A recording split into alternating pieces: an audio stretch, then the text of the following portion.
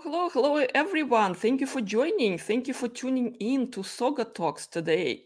We know you're busy. We know you're busy with work. You know you're busy with vacations. Wherever you're watching us or listening to us, please follow Soga Talks. All right. We want your engagement. We want your participation.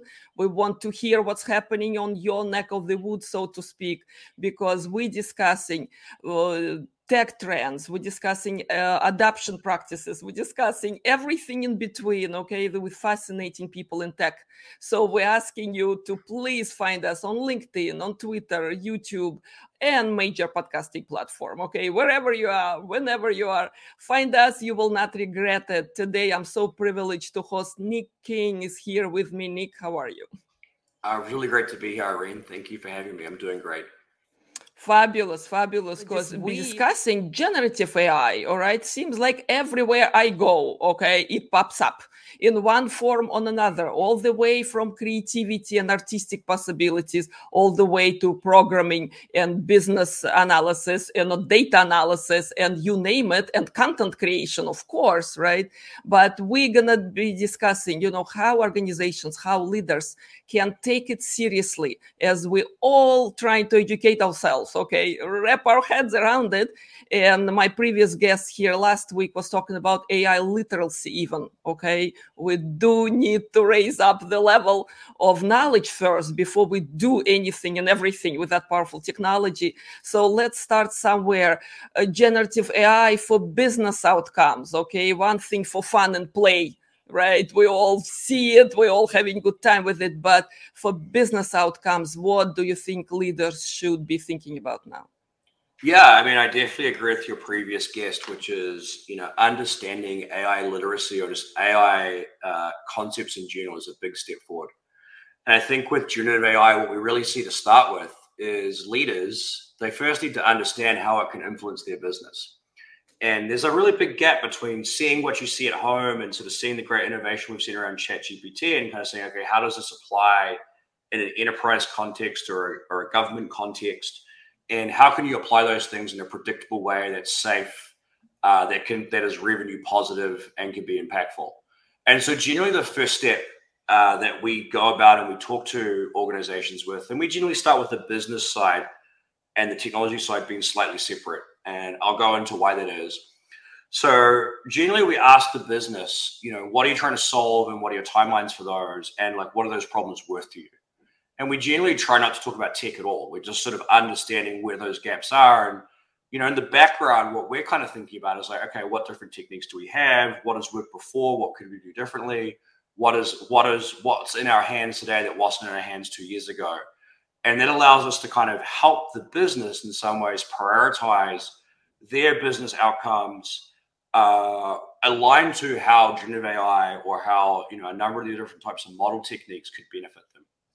And on the technology side, generally we're looking for a couple of things. We're saying, okay, what are the repeatable components of infrastructure that need to be delivered? And then we're also saying like, hey, we know there's a lot of progress in this particular space. Like custom large language models is a lot of conversations about those at the moment. Generally, we're finding that you can get a lot more impact by using existing large language models or open source large language models and building around that with the assumption over time, building your own custom large language model will get easier for individual corporations.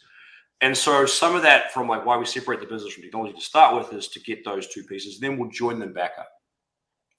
And that's really the first step. It's really 3 steps, but you've got to first get your business strategy aligned to your ability to deliver on it from a technology perspective.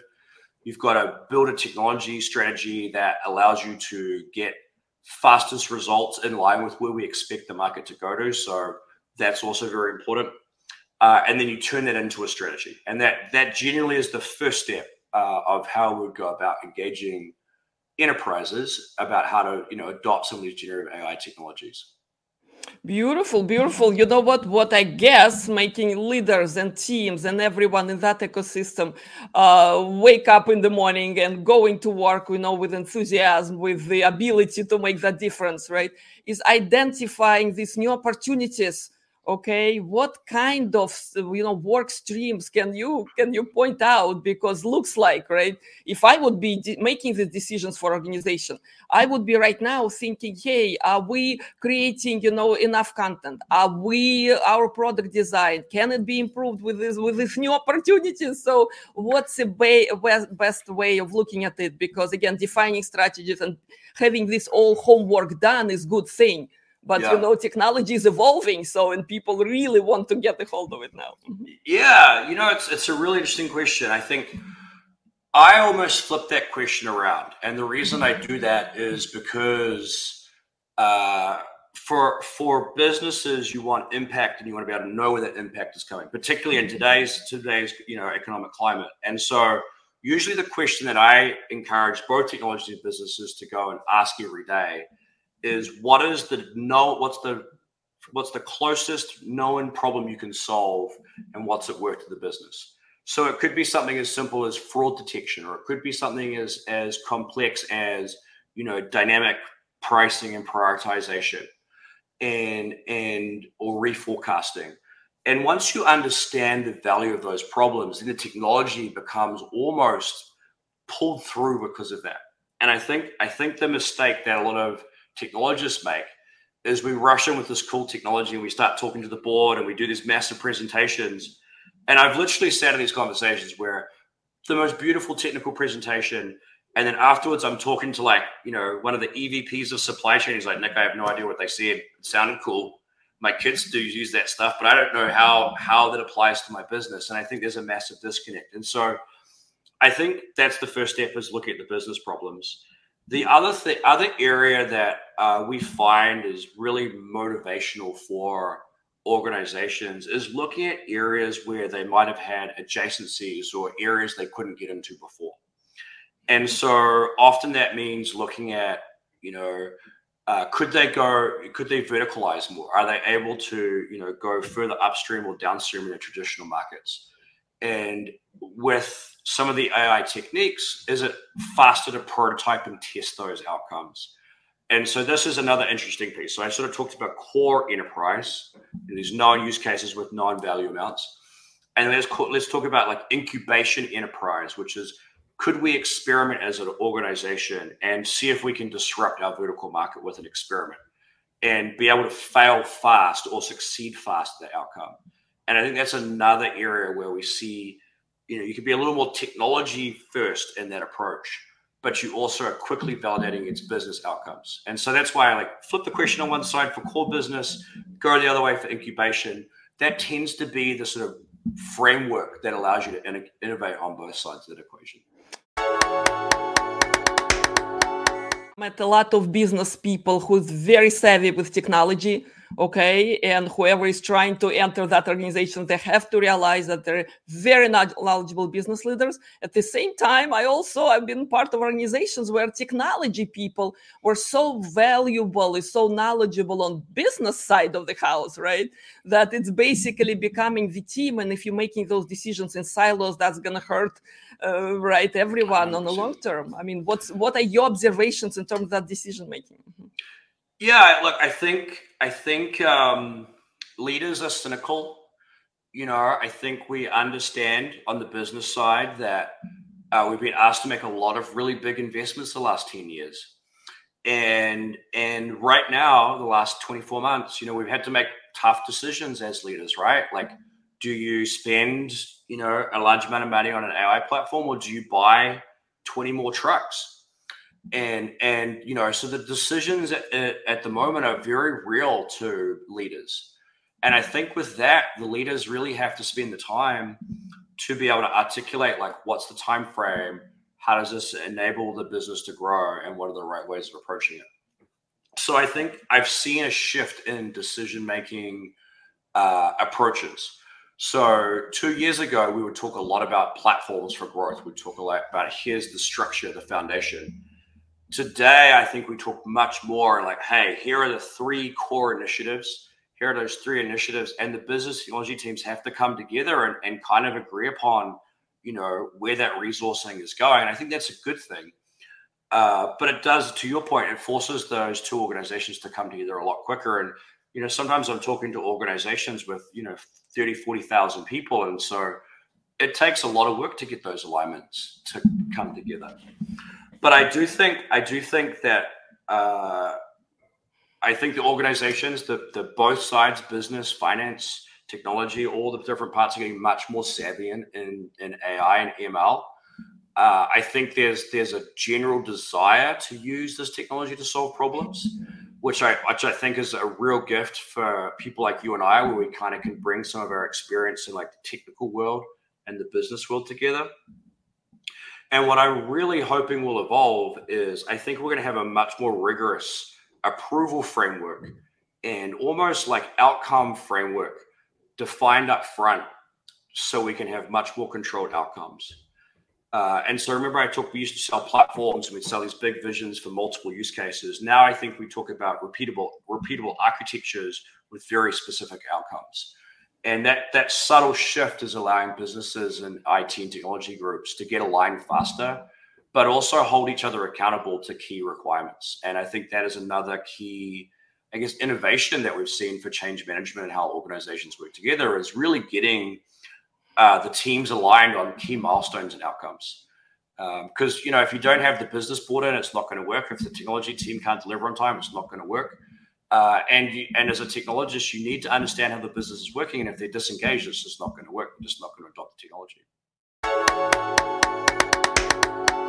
Again, the moment we start talking about technology, AI adoption, any kind of new tool, new transformation initiative, right, we quickly jump to organizational culture. Just we mentioned those, right, already, right? We quickly jump to actually technology agnostic business cases, okay, where we'll see the outcome faster, low-hanging fruit. We use all the different terms, right, to define it. So what about data quality? Because that's another big one that comes along, all right, because you can have your strategy, you can have your best people, right, but if you don't have pre-processed data quality and again, the sources of data that right, you're going to be reliable, that you can trust.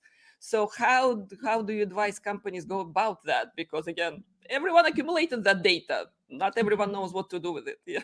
Yeah.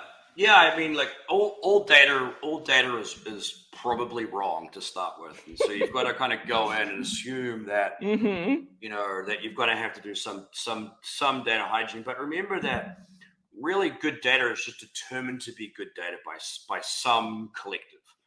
And so generally for us personally, when we deliver models, we generally go and regenerate, or we'll effectively extract existing data to organize it into a format that we prefer. And that's very unique to how Data Kinetic operates. We take a very probabilistic view on the data. And so it is a different approach, but we do that because we kind of assume that the statistical representation of the data is just as accurate as a deterministic representation of the data, minus some degrees of freedom. But, what I would advise organizations more broadly is absolutely understand the core data that's required to answer the question you're asking. And this is where I think sometimes we get a little carried away as data engineers, as data analysts, is we see this beautiful data warehouse architecture and we see all the data we could have. And like, wouldn't it be great if we had like a customer 360 and we had also an understanding of our supply chain and put it all in one place? And that is definitely that is the nirvana we should all aim for. But sometimes when we start these projects, it's just better to be like, hey, we only need to know customer transactions and supply chain, latency, to be able to map supply chain forecasting and make adaptations, and start there, rather than trying to build this all-encompassing broad data architecture.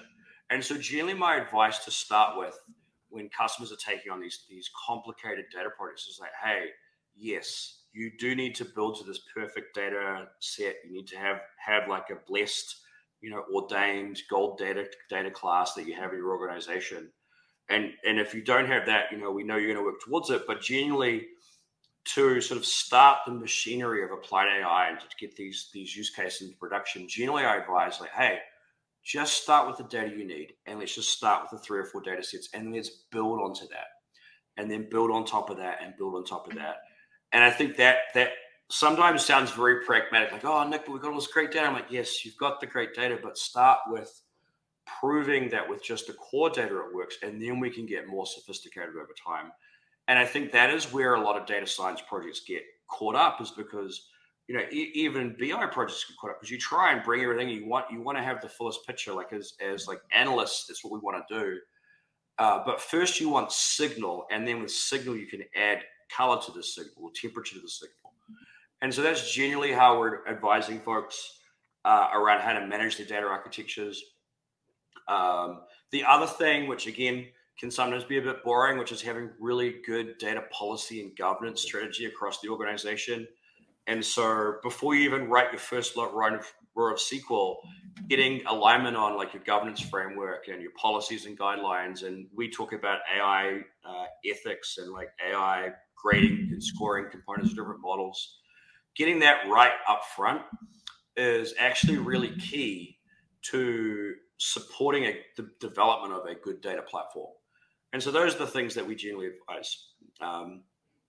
And that tends to guarantee a higher likelihood of success for some of these projects. And it also builds confidence in the organization.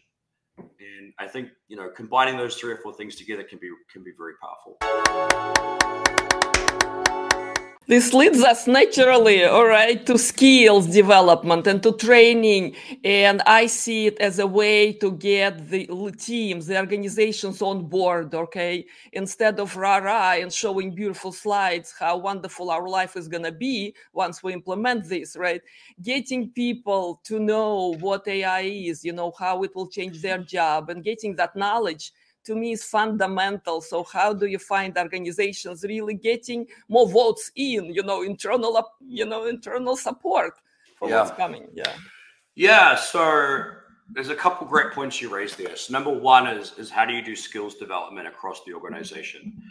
So I'm a big believer that execution solves most problems. And so generally what I recommend to an organization is say, all right, you've got your core architecture, share that, train people on it so they understand like how you do it, how you want to see most applications delivered, and then set some guardrails on what is the acceptable level of like risk and exposure. So grade your AI applications. So grade 1, you know, kind of isolated. Grade 2 might make some like marketing content. Grade 3 might be making like decisions on supply chain. Grade 4 might be, you know, potentially adjusting pricing and have fiscal responsibilities. Grade 5 might have potential to harm people, right? And so what you say is like, okay, everyone in the organization can experiment with grade 1 and grade 2 applications. Here's our standard architecture. If you see a problem like it, see if you can solve it, and then provide the training and resources to do that type of grade 1, grade 2 application. So you've put guardrails in the organization, you've put knowledge, and you build a repeatable architecture. And that I find, like the people that want to learn it will learn it, and they'll deliver cool stuff, and other people will learn from them. And so the people that are like kind of following will learn from those people. And that genuinely seems to be the most successful way to drive to up level an organization. And the second thing I would do for change management is encourage a standardized way of once a quarter or once every 2 months, whatever the cadence is, of bringing a group of stakeholders together to revisit, you know, your roadmap, and then potentially looking at some of those problems. And as people show up in the organization as developing those skills, allocate them a project. But also allocate them like a business partner. And so what you're constantly doing is you're evaluating the roadmap, you're developing skills on the technical side by giving those guardrails, and maybe you give them a grade 3 application or a grade 4 application over time, and you begin to use your own policies, your standard platform, and your roadmap as well, bring it together. And on the business side, what you're doing is you're maintaining effectively a dashboard again of that roadmap, but alternatively, like, hey, it's been in production for this long. Here's the feedback. Here's the impact we're seeing. Here's the next set of updates we're taking. And that stitches all the technology into the business side. And that's where the business sees the change, right? The business they don't know what models we use. They don't really care. But if they can see consistent progress against a business outcome, if they can see that growth over time, then that's really powerful. And so that's generally like a system for change management that I like to use. Obviously there's communication and updates and newsletters or what have you, but those practical elements put together allow you to drive the capability of your organization, drive a common rubric for prioritization, and still maintain continuity with the business. And so that's generally how I would recommend organizations think about their like cultural and sort of skills change management. Sure. And you know what? Business loves performance management. Okay. There are people, there are teams who are really equipped with tools. They're really equipped with all the reporting capabilities, with all the analytics. And guess what? Sometimes these are just numbers. Everybody says we're data driven, right? So how can you demonstrate your first inside success, right? With your first projects that gone right? Okay, what part performance management can play without overbearing those doers, and micromanaging and measuring every single step, which again, right, we know it's just demotivating. So yeah, you might have noticed in that framework I had, there's no real overhead in that, right? That was designed so that the engineers could build things, the leaders could prioritize things, and the business could assess things. And so I totally agree with you. Like, generally, I've been on the other side of the equation, so I genuinely resist it now. Or I want to create like a mathematically correct way of assessing the business without creating like overhead for organizations. And the way to do that is be principle driven versus rule driven. And so I don't know if you've noticed as I went through, most of my guidance are principles that come together to give you a system versus systems themselves to give you an outcome. And that allows organizations to move faster, but it allows you to also adjust a principle and reset the organization. If you say, hey, level 3 apps are now including this capability, level 5 apps are now including this capability, and the organization can self-rationalize. Where if you use rules-driven, then you have to be like, okay, everyone, we have to re-go through our rules, let's sit down for training, update the rules. You have to, like, I genuinely believe that people are able to rationalize outcomes, 80% of the time. And people are probably able to like rationalize rules 80% of the time, but the cost of delivering rules versus principles is higher. And so statistically, a principle-based organization model is better for the organization over time, but it does require some additional thought.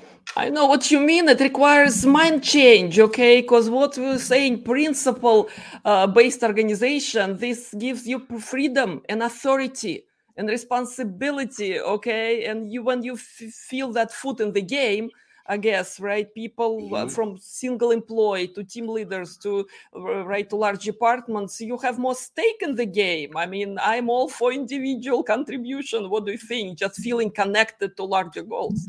100%. And then also, even right down to like the individual, like giving them the tools to self-innovate and self-learn is really powerful. And it creates, didn't mean to say it this way, but it creates creativity, develops that sort of creative spirit, it creates internal entrepreneurs. And, like I've worked in regulated industries and there's still rules, like you still have to think about privacy and HIPAA and what have you. But the actual development of the applications and the thinking and the applied AI doesn't have to start with that. It just has to include that. And so there are ways of, saying here's grade 1, grade 2, grade 3, here's the tools for that. And it really does allow the organization to really evolve and grow. I encourage everyone to follow Nick, to follow Data Kinetic, because they are tons of wisdom there, okay? They're advisors, they're providing solutions. So please reach out and let the great team to ask you what bothering you, right? Finding the right approach, right solution. Absolutely. I'm just enjoying the talk here because I learned from fascinating people in tech. So Nick, turning the page and kind of moving towards the future, okay? Because now we're all in this playpen, right? We're looking at whatever level, small, medium, large, small businesses, large organizations, right? Doing something with AI, look at the statistics, look at the investment, all right? It's really the new optimistic American way, I think, right? To ignite ignite the future growth. So looking into the future, how do you think we're going to end up this year and maybe 5 years from now in a way that we will be more comfortable, more investments will come, more teams, more hiring, more something there? I envision it this way. What about you? Yeah. Well, I think, what are we now? We're in July now. So look, we're seeing the large language model, sort of modern AI tool chain stabilize. And so we understand the primitives that are required. And so we're, a lot of those primitives will move into the platforms. Like I think if you go to like Databricks Summit 2 weeks ago and what Snowflake announced, you can see them stabilizing where the primitives are. So vector stores, vector databases, how you think about agents, and so those are starting to stabilize. So I think in a year, towards the end of the year, we'll see a relatively consistent set of primitives and components to support these models. I think towards the end of the year, we'll start to see what I'd call open source and closed source models of excellence, or generic models, and so we'll have room to understand how to use those. I think the fine tuning and custom tooling, custom modeling, I expect that to also stabilize in the next 6 to 12 months, and so we'll start to see the actual improvement of custom modeling versus using like a RAG approach. So effectively retrieval aggregation. I think that so we'll see those stabilize, I think. And so what that means short term is like, be very conscious as to where you're putting your investments. Like in some ways it's better to invest in a good embedding strategy now into a vector store than trying to build your own custom large language model.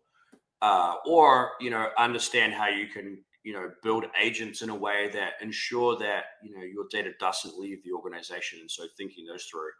There's definitely some cases for customers building large language models, but, I think we're going to keep seeing those models themselves become more efficient, more stabilized. And as I said, we'll see models of excellence over time. So we'll have an open source model that's really good at code generation.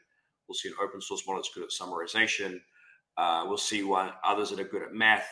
And I think as we see these models of excellence evolve, that will probably be in the next 6 to 12 months. We can kind of choose or have almost like a model router that will allow us to figure out which model makes the most sense based on how the agent's responding. So I think the underlying tooling is going to stabilize and become a lot more accessible for folks, and the costs will continue to race, pretty quickly to something more commoditized. We're also starting to see like more runtime on these models. So, being able to run actual applications inside of these models. I think that's a natural, data gravity, model gravity type play. For most enterprises, though, I think most enterprises will tend to want to have their own, opinionation on the architecture. And so running on, a runtime in some of these model platforms may or may not make sense for organizations, for large organizations at least. So I think the other thing we'll see in the next 6 to 12 months, I worry a little bit that there's been so much hype that there's going to be sort of the anti-hype. And so I think for organizations now, just to be prepared for like, hey, be really specific. Like, there's going to come a point in 6 months' time where everyone's like, well, we had ChatGPT back in January and it didn't change. It was cool, but it didn't change our world. And so I think you've got to really focus on translating that. And so making sure that, you've set expectations of your organization well, and you're also prepared for that. So that's my 1 year prediction. 5 years is, go ahead. No, 5 years. 5 years, exciting, yeah. 5 years. I mean, it's such a hard. We're not gonna hold you responsible, Nick. You're not the only one who cannot guarantee 5 year prediction. This is just This is our imagination and what we see from the intuition and experience you have. Look, I'll give you my 5 year wish list where I hope to see us in 5 years, which is I really do want to see, like, in 5 years, I think there's an opportunity for all of us to get, much better at having repeatable, describable outcomes that the business can request from these platforms. These platforms deliver them. And so that right now there's so much customization in the middle, it's really hard to get there. And I really hope in 5 years we can say, I would like a single serving of supply chain optimization, please. And the model's like, here's your single serving of supply chain optimization. And how that happens underneath doesn't really matter as long as it's within some cost and doesn't break any laws and stays in line with our principles. And so that's where I'd like to see the market get to. Now, obviously, there's, we talked about just some of the stuff under the hood today that has to be solved to make that possible. But that's really where I'd like to see it, because I think by, in some ways, standardizing outcomes and making those outcomes predictable for the business, that's really where the concept of generative applied AI can get really powerful. Like, hey, I would like a single serving of X, Y, and Z.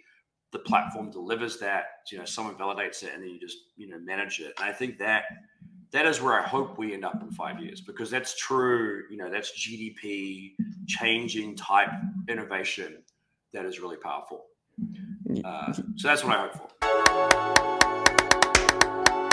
Can we share, please, AI initiative gone right? Okay. Yeah, with technology, with people around the organization around it. Mm-hmm. Yeah, there's a number of use cases that I see today that are really powerful, that at least we're working on, and we see, significant upside. So I think the first is around supply chain.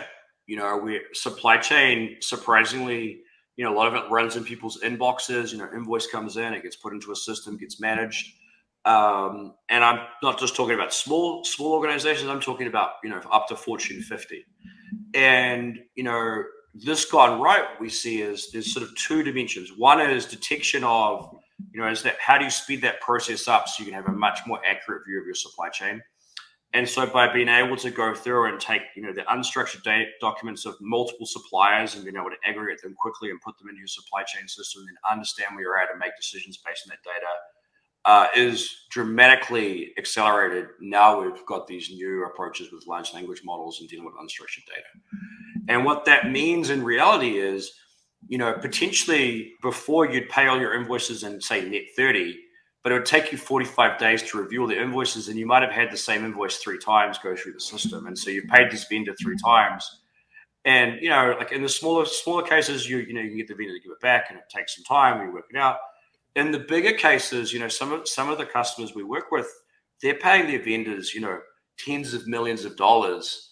And so it's hard to kind of go back and be like, hey, can you give us back $2 million of this large contract? You just kind of negotiate through it. And so that puts a pretty big burden on the organization. At the end of the year, you kind of, figure out the numbers and wherever they end up, you kind of calculate the losses and what the relationships work, et cetera. So in those use cases, we're finding that we're able to make supply chains much more efficient, but also much more accurate. And that reduces costs, not only in fraud detection, although not all these cases are fraud, but they're anomaly detection. And that can be really beneficial for both sides, right? And then the other thing is the leadership team, the auditing teams, they're also able to focus on much more complex problems versus often they're triaging all these types of use cases. That's one. The other one that's been very interesting is supply chain compliance is very hard to do. And so with supply chain compliance, you're looking in your upstream suppliers, right? So people that supply you, and you want to ensure that you get your supply chain is validated. You don't want to suddenly accidentally grab, palm oil from, the wrong place. And there's so much palm oil that's used in so many things, but there's good palm oil producers and bad palm oil producers. And, sometimes they do weird things like, they'll take good palm oil and they'll put bad palm oil in the good palm oil. And, then you get it and you don't even know. And so you want to be able to validate your suppliers. And you do that through a number of reports and initiatives. And the way that most large organizations do it today is they have a large outsourced team that's calling these suppliers up and asking questions. They've got like alerts to figure out if news pops up. They're auditing, documents to see if, did the ship leave with 100 tons and arrive with 100 tons? Did it leave with 70 and arrive with 100? There's all these different things to look for that these large teams usually outsource. They're usually offshore, but they're very expensive to maintain. And at the end of the year, a CFO or each quarter, the CFO has to, sign this financial disclosure saying my supply chain is validated. And I think for us, we've been able to also take this technology and begin to support, pretty complex supply chain forensics that allow organizations to go through and say, hey, we can validate our supply chain, or just help those teams identify the areas they should go focus on first. So those are two examples that I think are pretty interesting that 2 years ago would not have been possible without the generative AI technology we have today. Amazing, Nick. Thank you so much for sharing those. This is inspiring example where business can see the outcomes, right? When team proud of themselves, right? Being able to deliver those, and that's what keeps us running as humans, okay? So, thank you so very much, Nick. In conclusion, can I ask you for a few takeaways, okay? Because we did all the way, from strategy to examples. So what kind of message we want to leave our audience with in the end? Yeah, so we did cover a lot of ground today. So let's start with, look, as an organization, definitely focus on the road mapping piece first. Focus on the business to technical alignment. That's number one. Get that right with timelines, and a lot of the stuff will fall into place. Number two, use a principles-driven approach to allow your organization to go through change management and do that in a way where they're incented to learn, but also they have clear guidelines so they know where they can and can't play. And then number three is, as you look at your, the different opportunities for you to work in different problems, try start with the business side and then come to the technology side. Because if you just look at those two supply chain use cases, if you looked at ChatGPT, you wouldn't think, ESG supply chain compliance at ChatGPT, but actually a lot of it is using the same models. And so when you start from the business use case, we can then translate all of those technologies in over the top and understand those. And so that's my third thing is definitely stay close to the business and identify those opportunities. And then, there's definitely people that can help, will definitely help you. I'm sure there's lots of folks out there. The market is definitely, what I love about this space right now is everyone's sharing ideas. We're always happy to chat to folks and share some of the stuff we're working on or help you out. But those are the three things: really good roadmap, good sort of guidance and principles for change and growth. And number three, staying very close to the business and making sure that, as you get those, don't be afraid to reach out for some help.